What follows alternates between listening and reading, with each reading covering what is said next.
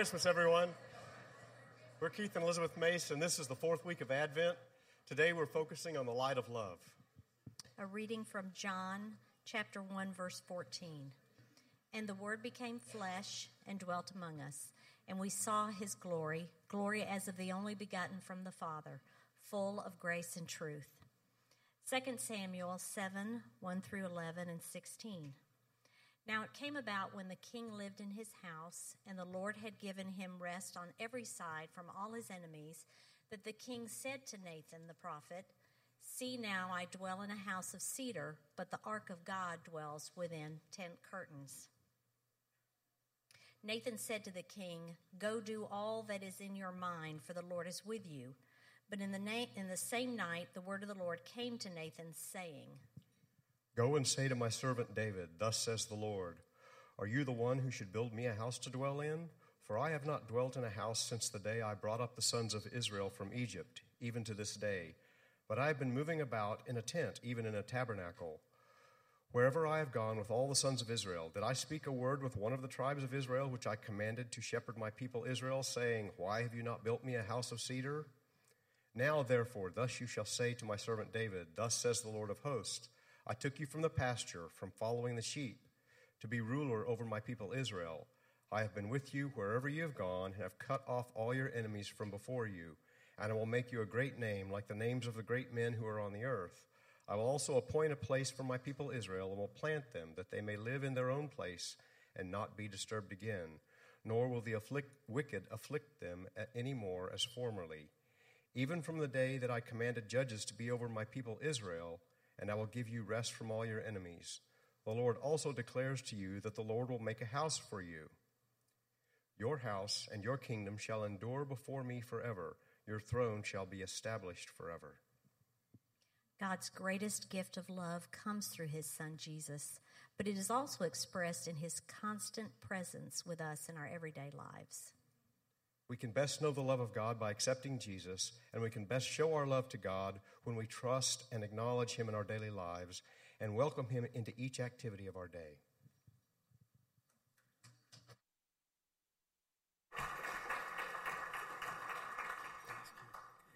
Well, good morning. Merry Christmas. It's here. Are you ready? How many of you still have shopping to do today? How many of you are done? How many of you been done since like October? Yeah, me neither. Well, I just want to wish you all a Merry Christmas. I'm Matthew Lee, pastor here at Grace. If you've been with us over the last 4 weeks, we've been through a season called Advent season, where the title has been Holy Light. And we chose that specifically for holy, meaning set apart, and then light, meaning to reveal or to shine on and give direction, to give security. The first week we looked at the light of hope. Then after that we looked at the light of peace. Last week Steve talked about the light of joy. And this morning we're going to look at the light of love.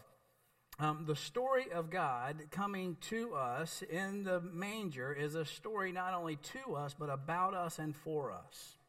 And so this morning I want to focus on love, but I ask you to begin now even thinking this way, as that this morning would be a morning of reflection, of personal reflection. Not so much that you would hear the story as you've always heard it, but that it would be a story as you hear it for yourself, maybe in a way for the first time. God's expression of love is most clearly expressed in the person of Jesus.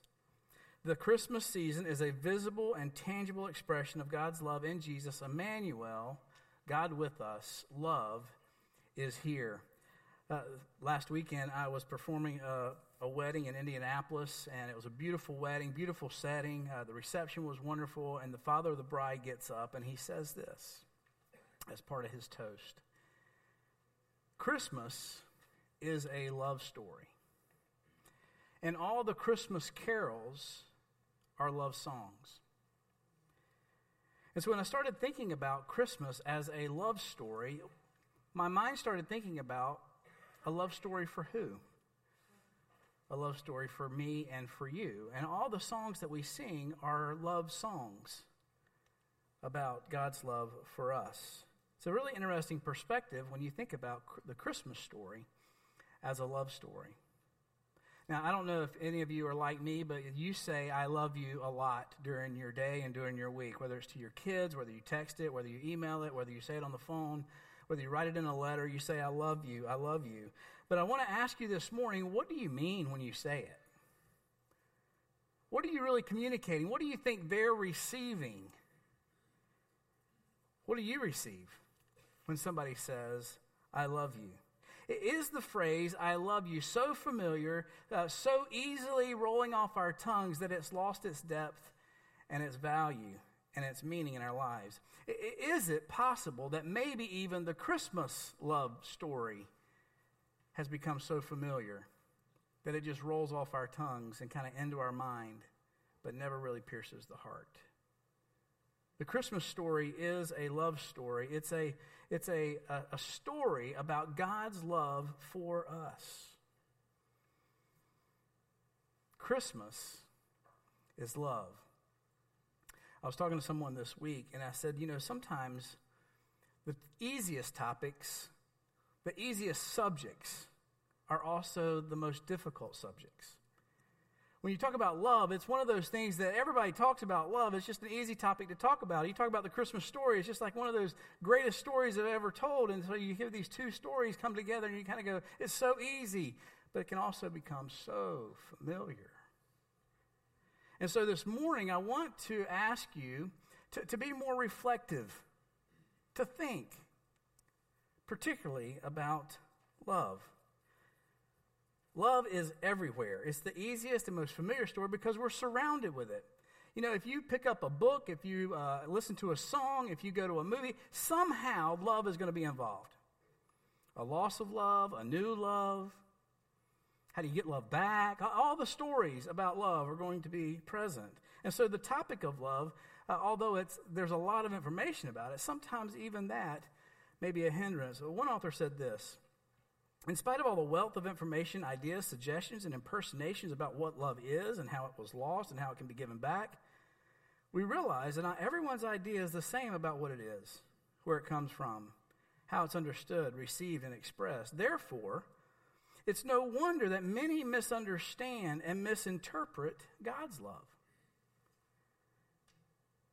Many times, I'm sure, and I've found it even in myself, that I'll take sometimes what I think love is or what I think I've experienced of love, and I'll try to place that love on God. But God's love is altogether different. It's altogether different. Remember a couple weeks ago, I was doing the message on peace, and Jesus is talking with his disciples in John chapter 14, and he says to them as he's about to be crucified, he says, my peace I give to you. My peace I leave with you. But the peace is not as the world gives. That's not what I'm giving you. My peace is altogether different. In that same setting, in that same scenario, we could substitute the word love. My love I give you, not as the world loves you. It's something altogether different. It's altogether different, my love. So this morning I want us to be reflective on God's love for us and the expression of his love in Jesus. Now there is a familiar passage that I want us to recite together that some of you memorized when you were kids and you still know it. You ready? John 3:16. For this is how God loved us, or say it with me, this is how God loved the world. He gave his one and only Son, that so everyone who believes in him will not perish, but have eternal life. I'm convinced there's no simpler truth than this, more powerful truth than this, is that the message of Christmas, the message of God, is that God sacrificially loves and God graciously saves. As we reflect on the Christmas story and the truth of Jesus' birth into the world, I pray that we begin thinking of it in terms of a love story from God to you. Let me pray for us before we begin. God, thanks for this morning. God, thanks for all the things that we have been given, experienced. God, thanks for the things we sang about this morning. God, thanks for everybody being here today to celebrate Christmas, the birth of your Son. And God, this morning I pray by the power of your Holy Spirit that you would teach us, convince us, change us by the truth of this love story at Christmas. That you so loved us that you sent your Son, that whoever believes in him would not perish but have everlasting life. It's the greatest love story, God, and we need your help to comprehend it, to allow it to sink into our hearts, and to live it out on a daily basis. Would you take a minute and pray for the person beside you or behind you, that person across the room that maybe you gave a hug to, that they would hear from the Lord, that they would reflect on the truth of this love story for them and respond to it.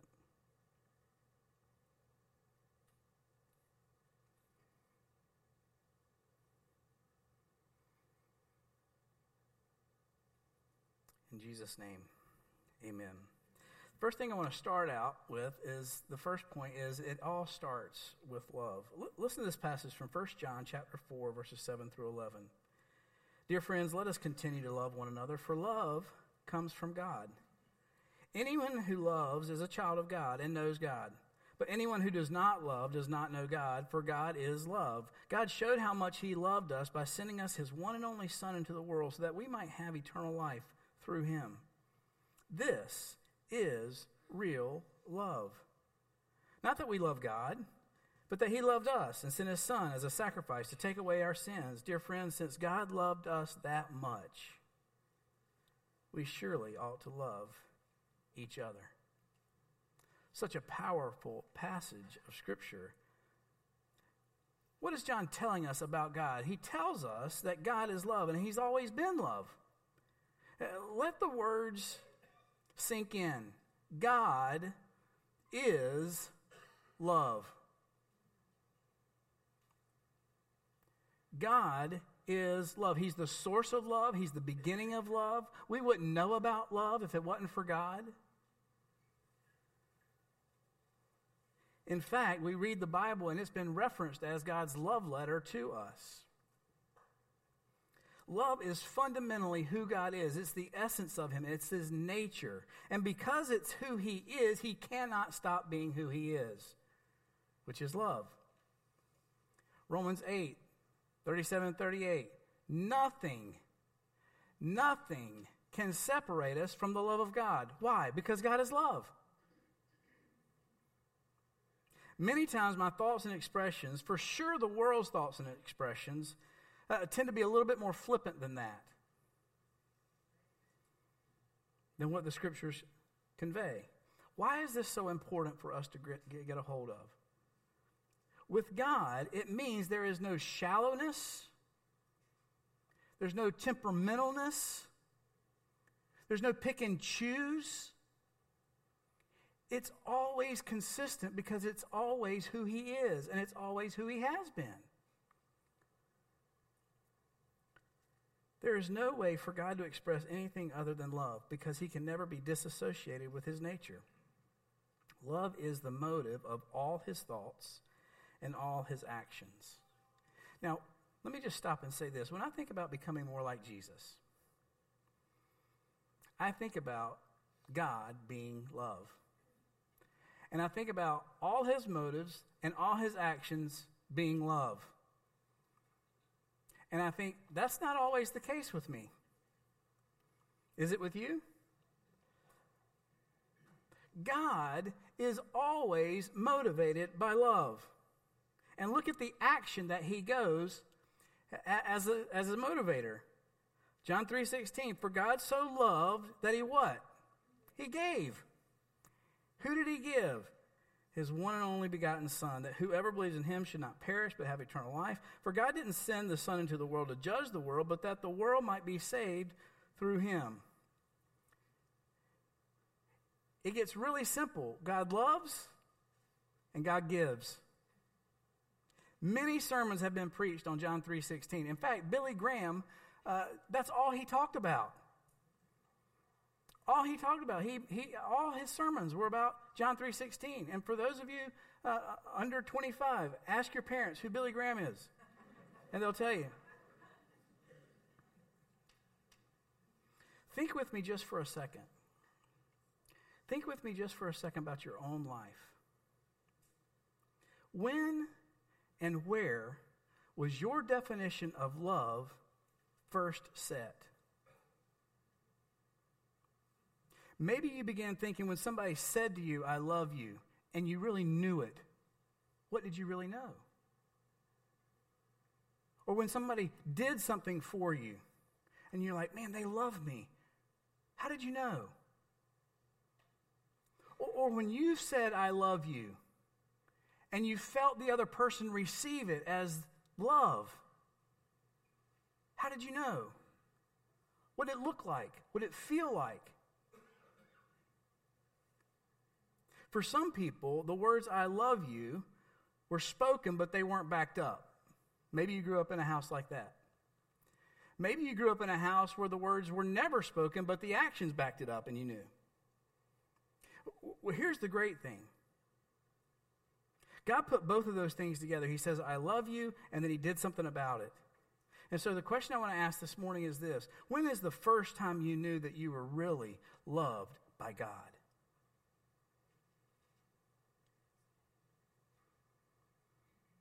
When's the first time you knew you have received God's love?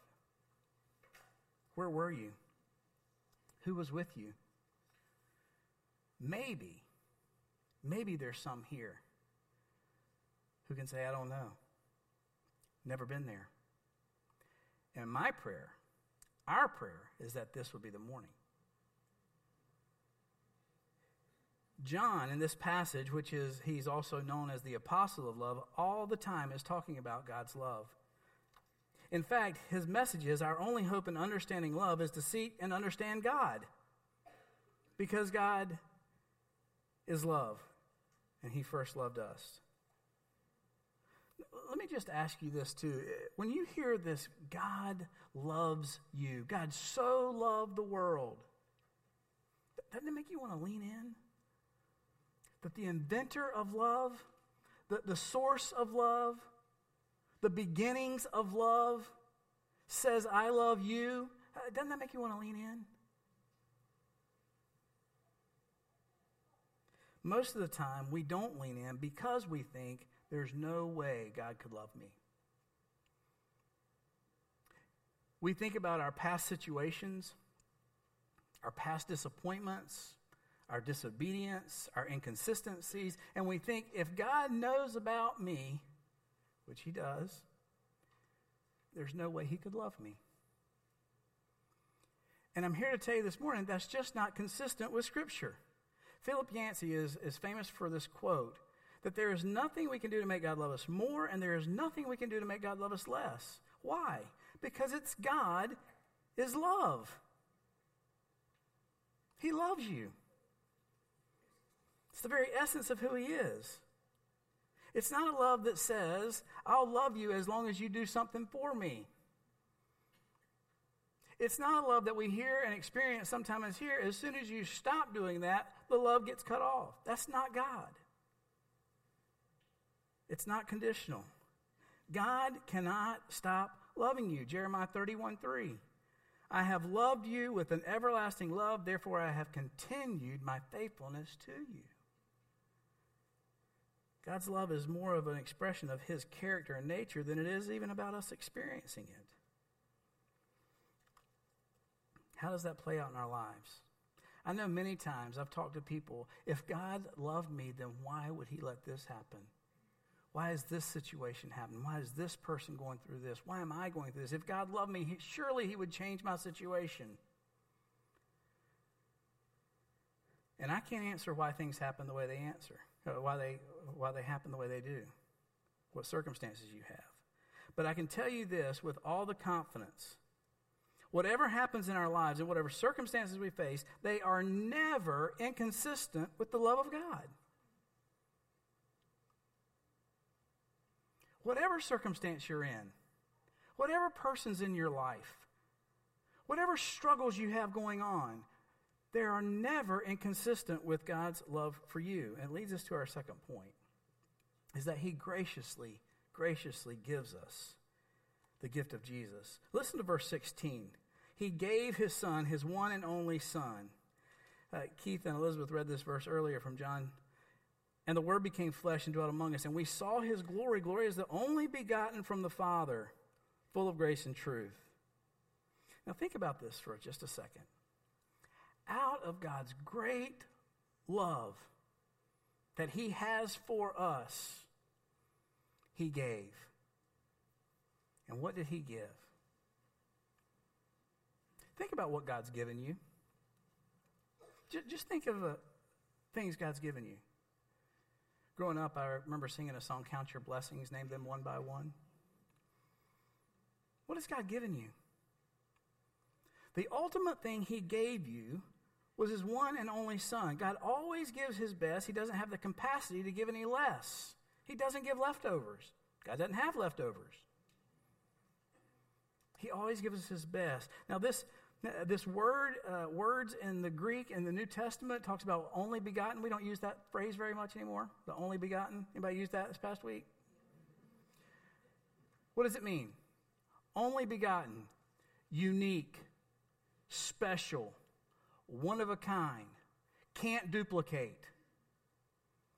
So God, out of his love for me, gave his very best in Jesus, who is his one and only, unique, special, non-duplicating son. And why? The manger was the first step towards the cross. And I can't even begin to fathom, nor do I want to fathom, what it would be like to take my one and only son and sacrifice him. But that's what God does. That's what God did in Jesus. Jesus has come to earth. The Almighty has entered our world. The infinite has become finite. The eternal has invaded time. Why? To communicate his love. Paul tells us in Galatians 4:4, but when the fullness of time came, God sent forth his son, born of a woman, at just the right time. All about God's timetable. And this is how the Bible talks about Jesus. Colossians 1:15, Christ is the visible image of the invisible God. John 14:9, Jesus is the exact image of his Father. If you've seen him, you've seen the Father. The Word became flesh. Why? So we could understand God's love. Do you remember when the angel came to Mary in Luke chapter 1? Listen to the scene. The angel says in Luke chapter 1, verse 31, you will conceive and give birth to a son. You will name him Jesus. And he'll be very great. He'll be called the Son of the Most High. Mary asked the angel, but how can this happen? I am a virgin. The angel replied, the Holy Spirit will come upon you, and the power of the Most High will overshadow you. So the baby will be born holy, and he will be called the Son of God. Now, no one can say exactly how this happened. Theologians call this the incarnation. But here's the truth. God himself, out of his love in himself, gave Jesus, who is himself, for us. The perfect Son of God. Holy. Why? Jesus came to communicate God's love. This Christmas thing we're doing is a love story. Christmas is love. God loved. God gave his son to the world to save us. Do you remember that song, to save us all from Satan's power when we have gone astray? That's why we say, oh, tidings of comfort and joy because of Jesus, which leads us to our final point. God's sacrificial love is his way of salvation. 3 or 4 translations of verse 17. Jesus came that the world might be saved through him. He is here to rescue a world headed toward certain destruction, to save a world through him. One author says it this way: the incarnation tells you who God is, perfectly, holy, bountifully loving, and who you are, sinful, unable to escape And believing both equals hope. Believing both equals hope. There is a sacrificial component to the Christmas story that we must embrace. If we were perfect, Jesus would not have had to come. Now, I know some of you look in the mirror some mornings and you go, it's about as close as you get. But all of us, person to your left, person to your right, person in front of you, behind you, all of us are not perfect. That's why we need one who is. The perfect Son of God. Isaiah said, all of us like sheep have gone astray. Each of us to our own way.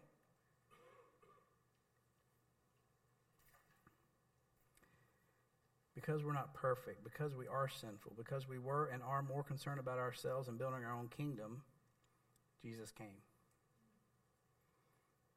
One author commented this way: the coming of the infant king means the gracious destruction of the kingdom of self and a loving welcome into the kingdom of God. Jesus came, this infant king came with the gracious destruction of my own kingdom so that I could be welcomed into his kingdom. That's what we talk about. Jesus came to destroy this kingdom of self. This author goes on to say this: the kingdom of self is the inescapable destructive commitment of every person that was ever born. All of us have a desire to build a kingdom of self. For me to be on the throne, for me to call the shots, for me to tell you what to do and how you are to love and please me. See if any of these resonate with you, or if these surface in your life. The kingdom of self explains why we are so often irritated and impatient, quick to anger and frustration. The kingdom of self describes why some of us are constantly unhappy. The kingdom of self causes us to want what we will never, ever have and demands what we do not deserve. The kingdom of self puts us at odds with one another. Listen to what Paul says to the church at Corinth about this kingdom of self, this pursuing of ourselves, and how it can be eradicated. That those who receive his new life will no longer live for themselves. So when we receive Jesus as this love gift from God, we no longer live unto ourselves. Sin causes us to live for ourselves. And in our self-centeredness, here's what can happen. We convince ourselves that our wants are our needs. We can convince ourselves that our wants in life are our needs. And notice this too. I've noticed this about myself sometimes. When we're angry, it's seldom because people have broken God's law. Most of the time we get angry because they broke my law. Y'all can say amen, I agree, me too. Any of those will work. Now, I realize this is not the stuff about Christmas and Mary and Joseph and the wise men and the baby. But here's the truth about it. We have to talk about the intentional, essential part of Jesus coming. As we celebrate the birth of Jesus, we also need to reflect on the intensity of God's grace. We don't deserve it. Jesus came to annihilate and slaughter and destroy our self-oriented kingdoms. That's what the light shows us. It shows us those dark places in our hearts. It shows us those shadows that we have and that we walk in. That he came to give us light. As Seth said, saying, "O great light of the world, come and fill up my heart." Because there's dark places in there. And because sin has tragically infected all of us, the presence, work, and grace of that baby in the manger is all that we need. We can deceive ourselves. We can lie to ourselves into believing that we are wiser and smarter and we have it all together. But the reality is, we don't have what it takes to be God. And we deceive ourselves. Let me suggest 4 ways we deceive ourselves in thinking that we don't need Jesus. We minimize our sin. We name it something else. We just call it something else. We don't even call it sin anymore. We just call it whatever we want to call it to make us feel better about it. The other thing we do is we tend to doubt the wisdom of God's word. When we don't start listening to God's word, we start listening to ourselves and thinking we know the answer. Here's another way we deny God's rescue plan is we tend to be more concerned about the wrongs of others than our own sin. I know that on any given day, I can be more engaged in, I can be more concerned with and more focused on the wrongs of people I live and love and work with than I am about my own self. This is another place you can say, amen, I agree, me too. And the reality is this: we will always deny our need for God's grace when we are more irritated than we are convicted.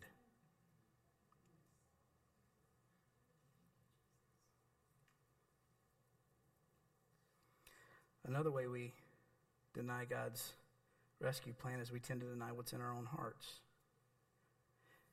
I don't know about you, but this past month has been busy. November was busy. And you know what I'm afraid of? If we're honest, January is going to be busy. So will February. And my concern is that we don't take time to see what's in our hearts and let God show us what's in our hearts. Those dark places, those wrong motives, those areas of control. That we don't sit with God long enough to let him show us in our hearts. And when we do that, we deny God's rescue plan because we got it together.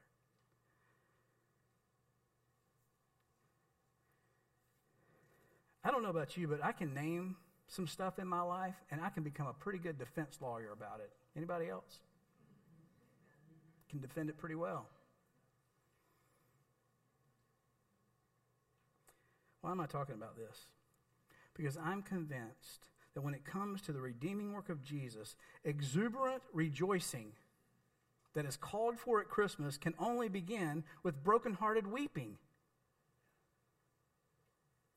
If we don't have brokenhearted weeping, we can't understand what the gift we've been given in Jesus.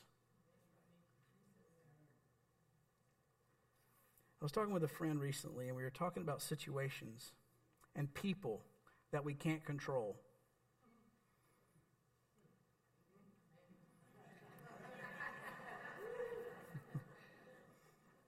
That we have no power to influence or to change. And sometimes it leaves you powerless. And sometimes that powerlessness feeling can leave you feeling frustrated and guilty.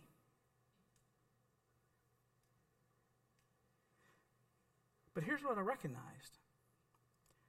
I recognized that being powerless brings freedom. Being powerless ushers in freedom because I don't have to figure it out. It brings freedom. It's not a resolve to be lazy. It's not a resolve to push it aside. It's just a resolve to rest in the love of God. Recognition of this is a really powerful place. One quote I read this week said this: "Only when sin breaks our heart will the coming of the Messiah excite our hearts." The motive and expression of God's love is our redemption and restoration. Sacrificial love is God's way of salvation. Listen to John 10:10. Jesus said, "I came that they may have life and have it abundantly." 1 John 5:12, "Whoever has the Son has life. Whoever does not have the Son does not have life." John 14:6, the familiar phrase Jesus says, "I am the way and the truth and life. No one comes to the Father but through me." It's pretty simple. If you have Jesus, you have life. If you don't have Jesus, you don't have life. It's not based on us. I love Titus 3, verses 4 and 6. "But when the kindness of God, our Savior, and his love for mankind appeared," That's in the manger. He saved us. Not on the basis of the deeds which we had done in righteousness, but according to his mercy by the washing and regeneration and renewing of the Holy Spirit, whom he poured out upon us richly through our Jesus Christ, our Savior. We find in Jesus that God's love and forgiveness isn't given away sparingly, but recklessly and indiscriminately. God's love is completely and thoroughly inclusive. If you notice in verse 16 of John chapter 3, it says, for whoever believes. It doesn't matter where you've been or what you've done. It doesn't matter where you are in life. It doesn't matter what you know about God or what you don't know about God. It doesn't matter how old you are or how young you are. Whoever believes should not perish and have eternal life. St. Augustine has one of the greatest quotes. God loves each one of us as if there's only one of us. It's not just a story out there. It's a love story specifically for each person in this room. And I pray you embrace it. I want to close with a couple of questions, a couple of applications. If you're here this morning and you've never experienced the light and love of God in Jesus, it's simple. It's simple. Just say, Jesus, I receive your love. I realize I've messed up, but you love me anyway. And you went to a cross for me to pay for my sins. And I want that in my life. I need that in my life. I've been asked a number of times, it's Jesus' birthday. What are you going to give Jesus? A person who has everything.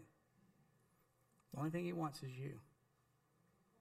It's the only thing he wants is you. So this morning, if you've never asked Jesus to be your Lord and Savior, to save you from your sins, whatever phrase you want to put on it, may this be the morning that you would understand how much you are loved, unconditionally loved of God. No greater conversation I'd rather have after the service. And for the rest of us who are believers, I want to encourage you with three things. The first is this: rehearse the story of Jesus. Rehearse the Christmas love story for yourself. Take time, pause. Take a walk this afternoon. Just go be and sit with Jesus. And rehearse his great love for you. That you are his beloved. That he loves you with an everlasting love. And that's never going to go away. The second thing is share Jesus. John 20:21, Jesus says, as the Father has sent me, I also send you. For those of us who've experienced the love of God, do we have a story to tell? And then live the story of Jesus.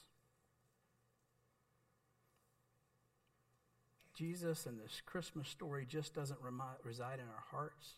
It just doesn't, in our minds, it just doesn't pierce our hearts. It's actually lived out in our lives. Loving the way God has loved us. May your words and my words be connected to God and his expression of love for us. I do want to say thank you again for celebrating your Christmas Eve with us. I hope you open presents tomorrow and you get everything you want. And if not, they save the receipt so you can go get whatever you want. I pray you have a wonderful time with your families. But most importantly, I pray you have a wonderful time with God. That you would embrace, maybe for the first time, how much he loves you. And how he's proven that love to you by sending his son Jesus for you. And may every Christmas after this be just as meaningful as this first one. Let me pray for us. God, this morning we are so humbled. There's no doubt we don't understand. There's no doubt that we have questions. But God, I pray this morning as we sit and think and rehearse this Christmas story that we would see it personally as a love story. That you love me so much. That you sent Jesus for me. That if I believe in him, I would never perish, but have everlasting life. God, I pray that that would resonate so true with all of us, and that this Christmas season we would experience the light of hope, the light of peace, the light of joy, and the light of love found in the manger this season. Help us by your Spirit, we pray. In Jesus' name, amen. Amen. Let's stand together.